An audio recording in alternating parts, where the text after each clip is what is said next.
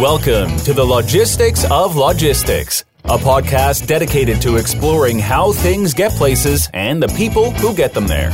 We'll talk with logistics and supply chain leaders about innovation, industry trends, and the future of the logistics business.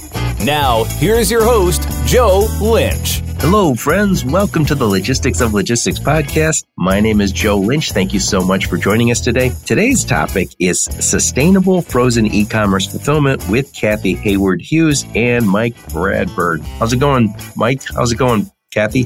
Hey, it's going great, Joe. Thanks for having us today. Excellent. Yeah, thanks for having us. Yes, thank you. So I should tell you guys, I ran across Mike and Cathy's company, Crystal Creek Logistics. Over the summer, somebody had asked me, could I help them out with frozen e-commerce fulfillment? They wanted to move ice cream. And I said, yeah, I should be able to direct you to somebody. I didn't realize how hard that was. So what started off as just kind of, I'll make a few phone calls, ended up being I'll make a lot of phone calls. And so I met Mike that way, and that was how we came together. And they do some very interesting work over at Crystal Creek. But we're going to talk a little bit about that in just a minute. And they also do some interesting things with sustainability, which if you listen to this podcast, you know that's becoming more and more of a focus of the industry. So before we get started, Cathy, please introduce yourself and your company, and then we'll hear from you, Mike. Hi, I'm Cathy Hayward-Hughes, and I'm the president of Crystal Creek Logistics. Mike and I started the company together about 13 years ago, and my background is in frozen seafood. I was born and raised in Alaska and grew up on processing ships, and eventually found my way down to smoked salmon and working for catalog companies, and eventually into frozen fulfillment. So it's been an interesting journey. But I feel like where we are today is a very, very exciting place. Oh, definitely. Mike, what's your background? Well, I grew up in Bellingham, Washington. I graduated from college at Western Washington University, and I found my way into the seafood business. I think I was in that business probably, nearly 20 years, which gave me a reasonably good background in the concept of frozen shipping and that. And so yeah, I've done a number of things over the years, but I've thankfully found my way to Crystal Creek. And since we started this, it's been a very fun and very viable business for us. Right. So how many locations do you guys have, and where are your locations? That's relevant to our conversation as we come up here. So tell us about your locations. Well, we have 5 locations. The first one that we opened was in Ferndale, Washington, which was a good location for seafood because it comes out of Alaska. Then later we opened a facility in Hastings, Nebraska, center of the country, which is really great for getting packages out 3-day to any place in the U.S. Then in Richmond, Virginia, in order to cover the East Coast. And then more recently, we opened in Reno, Nevada, and our last one was in Memphis, Tennessee. Yeah, so the reason that's important, and we'll get into this as we get into the conversation, is that you're talking about frozen e-commerce fulfillment. You're talking about dry ice. You're talking about how do we keep that stuff cold from your facility all the way until it gets to somebody's house. And that means it can't travel for a week. So you need those locations. And I've had people talk about frozen e-commerce fulfillment in the past, and they say, yeah, I have a fulfillment center in New Jersey. And you're like, that's great as long as you want to sell on the East Coast only, but you can't expand beyond that because your stuff won't be frozen. It will be, rather than frozen, it will be soggy or thawed, right? Right. A number of our clients will have their own fulfillment in one side or the other of the country, and they come to us to fulfill the other side. And eventually the whole volume rolls over to us because it's just kind of nice to take the distraction of shipping out of the formula for them. But it definitely saves a tremendous amount of money and complexity by being in more than one location. So Mike, Cathy, please talk about the problems associated with frozen e-commerce fulfillment. Well, I think that most people are overwhelmed by the idea of all that's involved. These people want to sell their product, but they have also now got to put on another hat, go searching for a box that'll fit their products. They've got to find a reliable and affordable source for dry ice and or gel packs. They've got to learn how to layer their items into the box. Somehow some version of Tetris, I think, to pack that box. They've got to buy tape to tape the box closed. They've got to also put dunnage in there, packing material. They've got to learn how to print labels. They've got to run to the local post office or the UPS store or create a relationship with a carrier like UPS or FedEx and the like. And to most people, that's a daunting thing when, their goal is to get their products that they've created and out to their customers. And so we solve that problem. We provide them with a cost-effective and innovative solution to that problem. They can minimize and mitigate their capital expenditures. They have much less infrastructure by making use of our company like ours. We have the facility, we have the freezers, we have the dry space, we have a number of warehouses, as Cathy mentioned. And we have an order manager system and warehouse manager system that ideally will resolve a lot of their issues. And it allows them to enter their orders into a system. And from there, we take it and pick the orders and print the orders and ship them out. So when people start doing frozen e-commerce fulfillment, that implies that it's going direct to consumer. Do you also when you're moving frozen food, do you also move it to stores or restaurants too? Sure. Yeah, we aren't particular about where we're moving it to. It's just a bit of a different pack up because usually it's higher volume and it may end up being LTL or full truckload or something like that. But certainly we ship pretty much whatever, wherever. It's just that we specialize in frozen foods and we tend to specialize in direct to consumer because that's kind of the one that needs the special touch. That needs the attention. Yeah. So I think that, if I was a frozen food, let's just say I was making frozen pizzas or making pizzas, I wanted to ship them across the country. In the olden days, not so long ago, I had to find retail locations. And then if I found one, I would ship by truckload or LTL, or if I could find the right one. And I would be sending pallets. Well, now the challenge is if I was selling those same pizzas and I wanted to do it, I'd probably start with e-commerce. And that's a lot more challenging because I'm sending to somebody's home. So talk about that for a minute.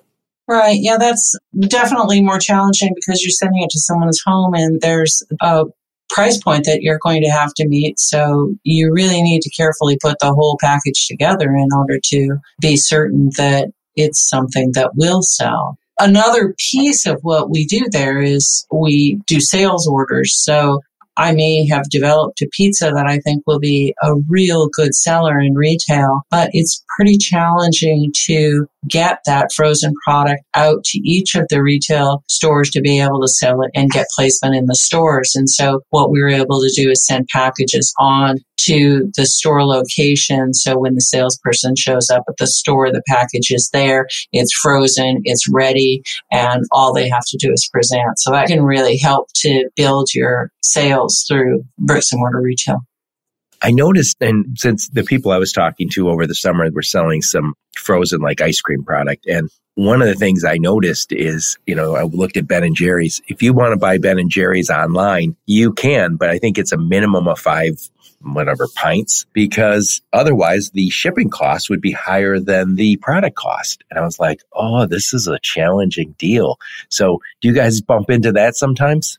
We have to educate our clients at the beginning, oftentimes, selling shipping ones or onesie twosies, single items and all that. Yeah, when the cost of shipping outweighs the cost of the product, oftentimes that's when you get the highest rate of shopping cart abandonment also. And so there's an economy of scale. The more you can ship to them without overloading their freezer, there's a fine line, but you want to get the order volume up as high as you can. And oftentimes, if you get it to a certain benchmark, then that online seller can offer free shipping. And so there's all kinds of incentives to have a higher order volume, the economics of it, of which are pretty important. Am I right to say this? I think this is what just from my looking online at a number of ice cream, like Salt and Straw out Portland way, they really push the idea of selling like you got to buy 5 pints. And when you buy that, they raise the price of the product because no one wants to buy $30 worth of ice cream and spend $60 on shipping costs. So if you kind of raise the price of the product and say, yep, I got to, subsidize the shipping cost, because people might buy $60 worth of product and $30 worth of shipping, but not the other way around. Am I correct to say that? It's certainly a careful formula. It may be what fits into the best size box with the best size block of ice. So, it may be 5, it may be 4, because 4 might pack a little bit more squarely in the box so that you know that you've got one box going out with one block of ice and so on and so forth. But yes, you're trying to build as much of the shipping into the cost of the product as possible. And that's why it's so important to have multiple facilities so that you can get as close to the consumer as possible, therefore reducing the amount of ice in the package and allowing for the least expensive shipping. So, if we can get close to the consumer, we can ship most of our products via ground transportation. And that, of course, cuts the cost of shipping considerably. Right. Yeah. When you're air freighting frozen food with that dry ice, I got to think it gets really expensive really quick and no one's going to want to buy that product. Yeah, we do everything we can to mitigate the shipping of any order by air. Yeah, that makes sense. So that's why you guys, and again, I think the very best frozen e-commerce fulfillment companies have to have these locations that basically put you in 1 or 2 days from basically the whole population, or 90-some% of the population in the U.S. Am I correct? Absolutely. And it depends on what the products are. Some products, like ice cream, are not very tolerant of time in transit and any kind of temperature fluctuations. Some products, like hams, are much more tolerant and can handle longer time in transit. So depending on what kinds of products you're shipping, it's going to change how many warehouses you need. It also tends to vary based on what kind of inventory you have. Like if you have a lot of new items that are constantly changing and being developed, it's nice to be in fewer warehouses because your inventory control is less challenging. But as you get your products developed and they're this and they're always this and they always come from this supplier, then you can break out into more and more warehouses and therefore reduce the cost of your shipping. So are there a lot of, and this is I have 2 questions here regarding both small shippers and maybe larger. Are there a lot of larger people who've traditionally sold retail that are now all of a sudden saying, I need to sell to direct to consumer? Is that some segment of your customer base? Well, it's referred to as multi-channel selling. They just opened up more doors, more opportunities for them to market their products. And a lot of times if an item can be found in a retail environment, it's not as easily sold direct to consumer world. But if they usually try to present it differently, they'll bundle it. And they don't try to compare pricing in the retail market with what you can buy online. If you're buying a variety pack or a 6-pack or something like that, and they don't take the time to think about what the pricing difference might be. But most people, they like the idea of having something delivered to their home. And particularly with COVID, we've seen that people are becoming much more comfortable buying online. The people that were once on the fence have made that jump, and now they're bona fide buyers online. So the industry itself is just, is growing right now. And so the concept of buying online and that is becoming more and more viable and more accepted. Yeah. I remember when I first reached out to you, Mike, and I think via LinkedIn, and said, I have somebody who's looking for frozen e-commerce fulfillment. You were like, this is over the summer. I remember you saying, we're not taking any new business. And I think I talked to 3 or 4 other frozen e-commerce fulfillment companies that said, nope, the end's full right now. And I was thinking, boy, COVID really hit hard here. And is that still the case? Are you guys still booming because of the COVID? Yeah, we're still growing. Now we're in a race to expand our facilities and our capabilities so that we can keep the pace.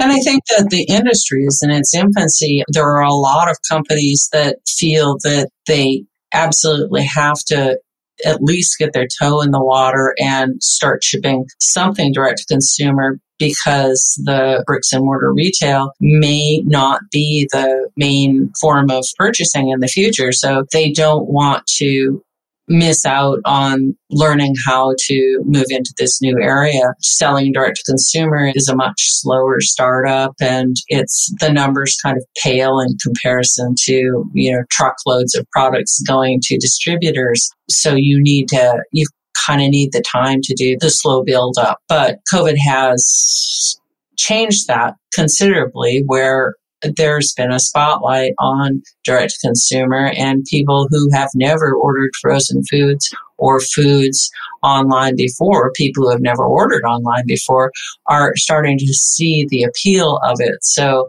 of course, we're hit pretty hard with the increase in orders. In many cases, tremendous increases in orders. And yes, they've stayed, but I think it's just a rapid advancement of something that was already happening. Right. You know, there's another thing that I think this probably impacts and is going to continue to impact the food market in general, and probably your business specifically, is when I was growing up, I'm in my 50s, we just ate the food mom put on the table, right? It was nothing usually specialty. It was never vegan. We didn't know what that was. It might have been organic, but likely not, right?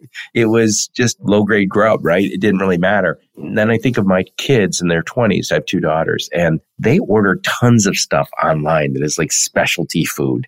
One of them's always been a vegetarian, and both of them like vegan stuff, organic stuff, and that's not always available at their local stores. So they order it online, and they don't give it a second thought. I would very rarely see myself wanting to order something online, but I see a generational shift here. I'm a baby boomer, and I might not live forever, is what I've come to understand.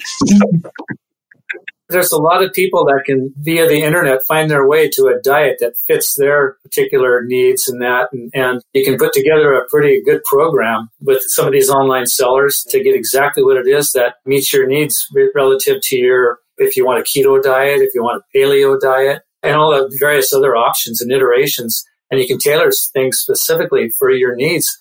And, you know, if you can do that without having to go to the store and go down every single aisle to find that particular item, for those items, you've solved a great deal of time issues, and there's all kinds of reasons to spend your time ordering online. Yeah, and I think also, you know, I think most brands are feeling this. There's a raised expectation. If I want something and I don't find it at my local store, I think, oh, that's fine. I'll just go on Amazon and buy it, or I'll go, you know, to their website and buy it.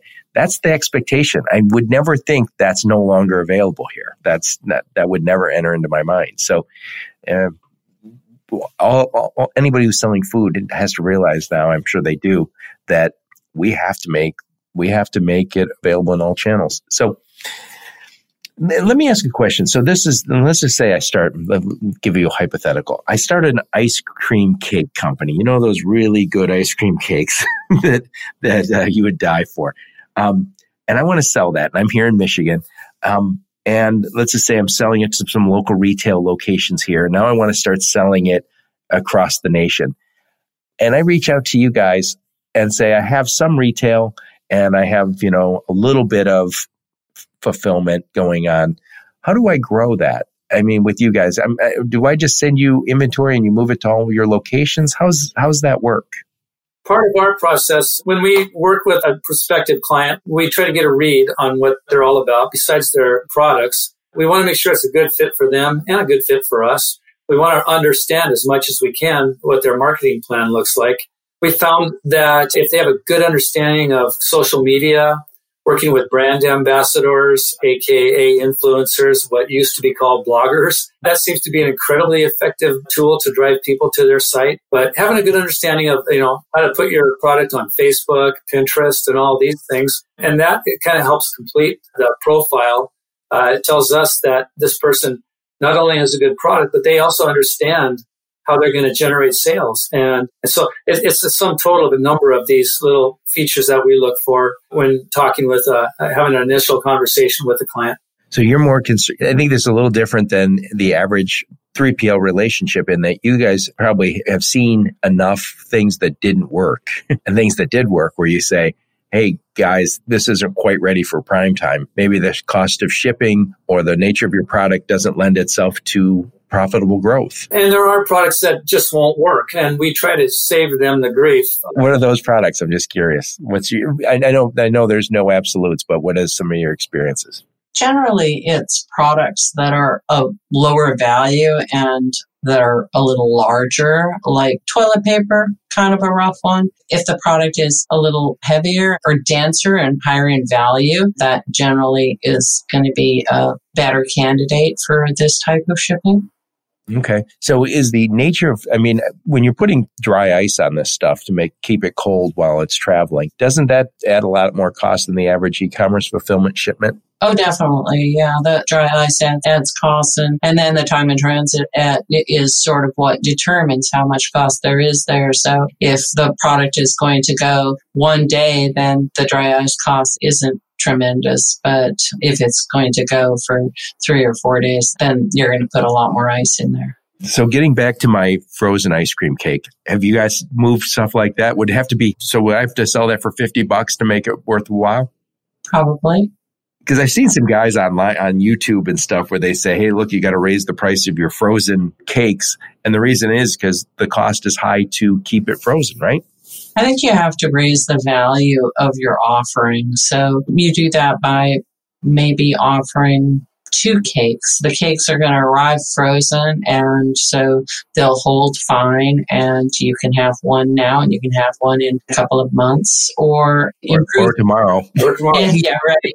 Or improve the ingredients in your cake. So it's something that you can't traditionally get someplace else. A lot of the good sales come from products that people seek out. So, speaking to your children, if it's a vegan cake, then I'm looking for vegan products. And, it's my vegan friend's birthday. I want to get her something that's really terrific. That has an audience, and people will look for a product like that. And then they'll pay, They'll pay the premium. They'll pay the premium because they can't find it at their local grocery store. And they want something that has a story around it, something that can turn food into a celebration.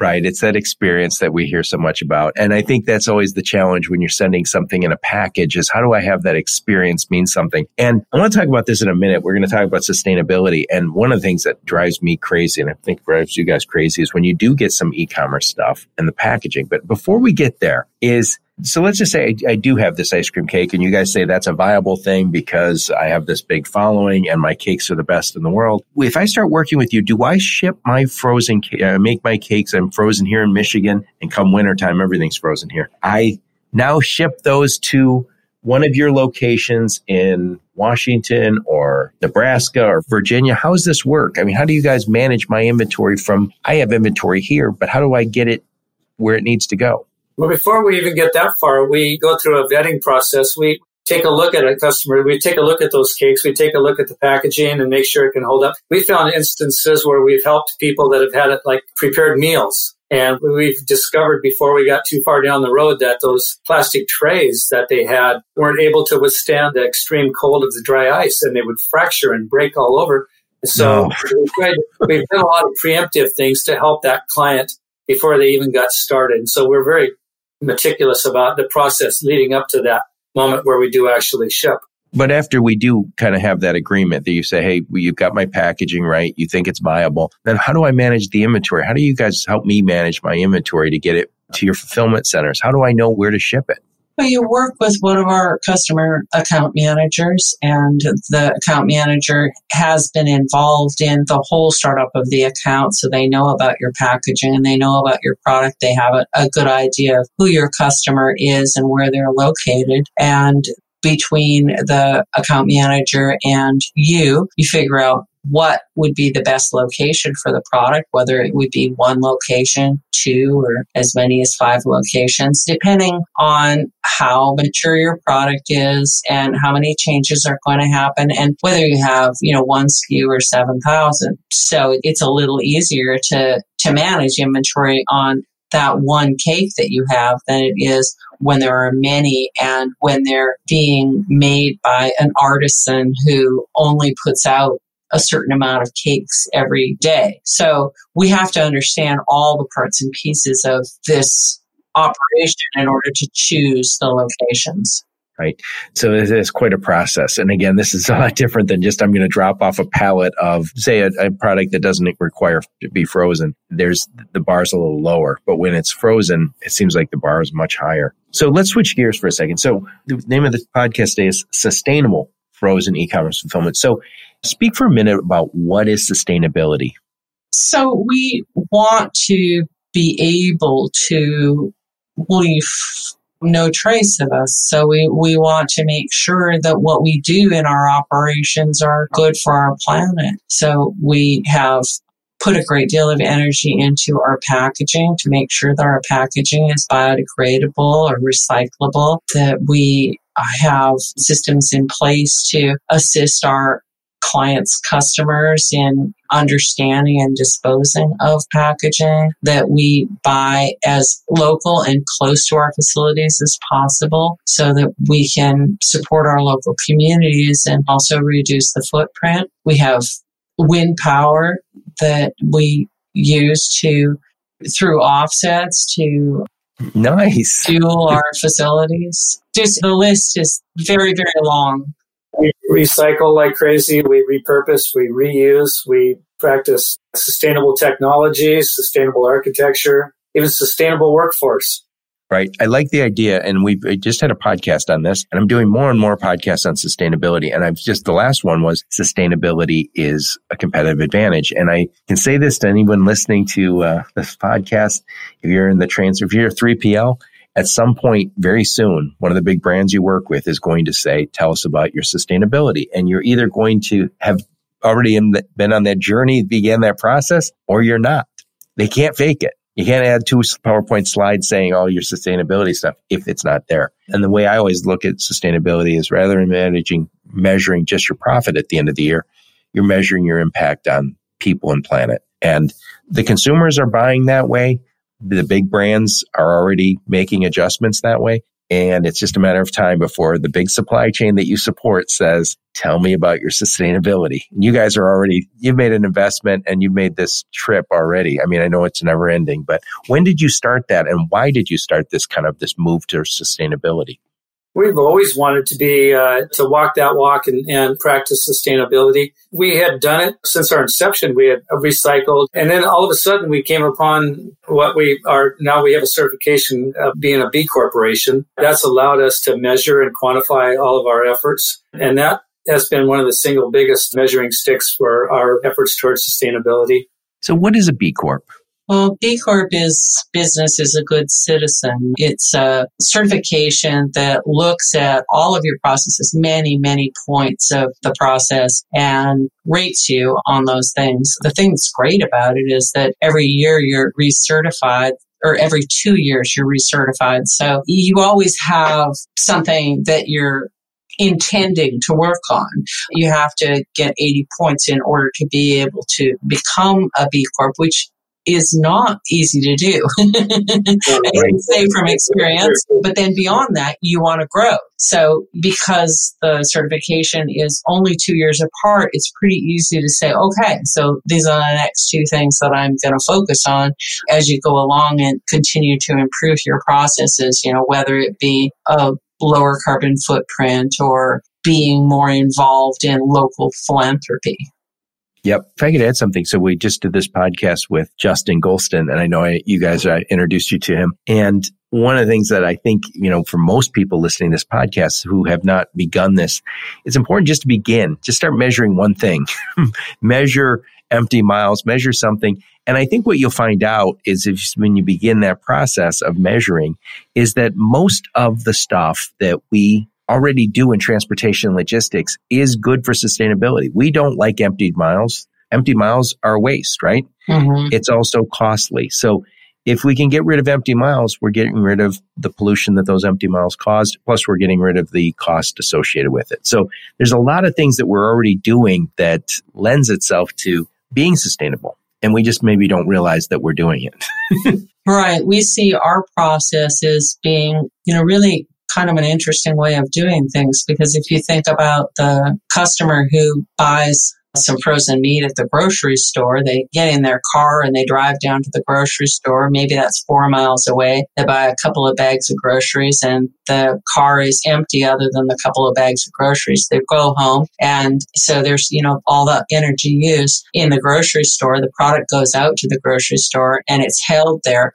But the lots of product are split apart into thousands of grocery stores. And so you have products that move more quickly and less quickly in grocery grocery stores, and then you have products that expire, and those products have to be moved out of the grocery store into, some other environment because they don't sell through. In our world, we work off of generally one lot at a time, and it goes out to everywhere. So you can very quickly turn those lots, and so you have fresher products, let's say. It goes out of our facility in a completely full truck because, we fill up truckloads as they leave the facility. Then they go into hubs and are formulated together, and then they go out to delivery in full trucks, and they deliver to the consumer in a full truckload. And so the difference in the energy usage is really kind of amazing. Right.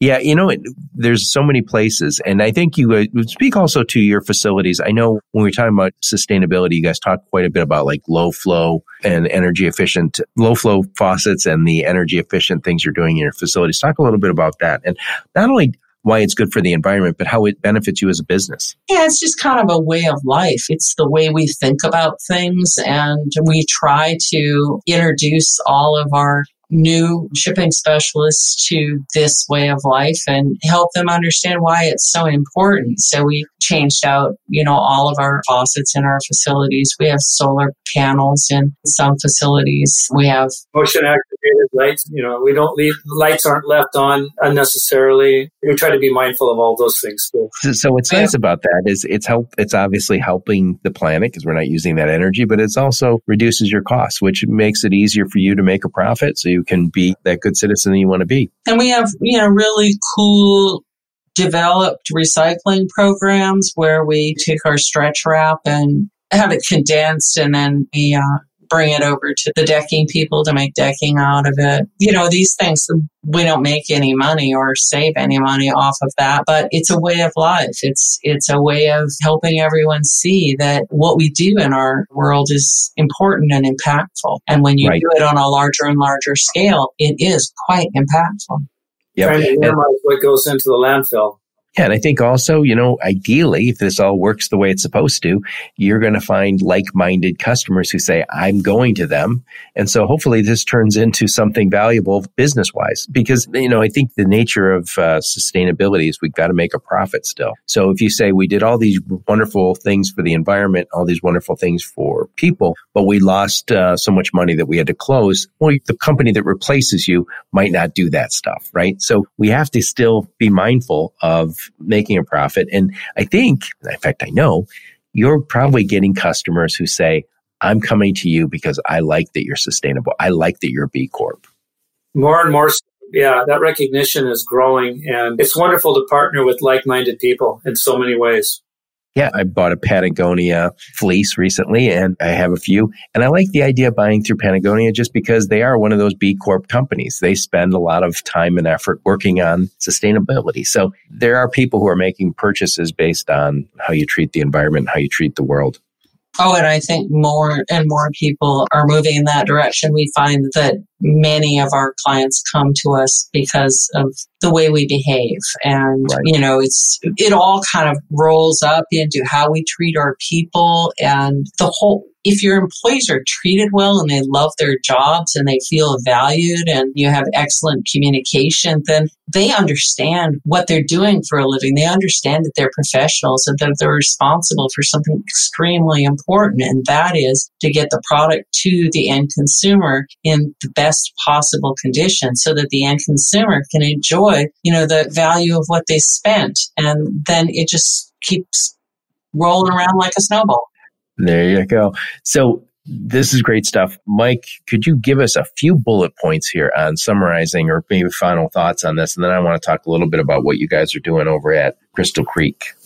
Well, we feel that we're in an industry that has, like Cathy said earlier, it's in its infancy stage, and we feel blessed to be part of that. We feel that the path that we've chosen has worked to our benefit. We've been careful. We've been meticulous and methodical. We haven't chosen to grow at breakneck speed so as to keep our clients happy. We put a great deal of emphasis on the service that we offer, and it seems to separate us from the pack.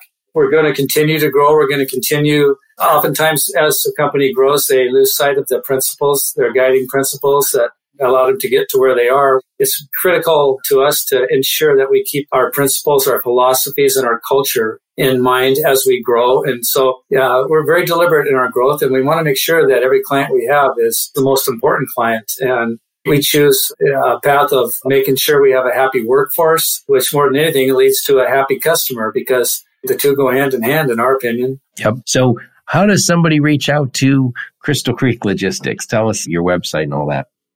Well, our website is www.crystalcreeklogistics.com. We have a contact center. We have a number of people on staff to answer questions for people that are curious about what we do, and we encourage them to call us or reach out to us at any time. Excellent. So I'll put a link to both of your LinkedIn profiles, and I'll put a link to your website. And so if anyone wants to reach out, and you guys have locations again in Washington State, Nevada, Nebraska, Virginia, and Tennessee.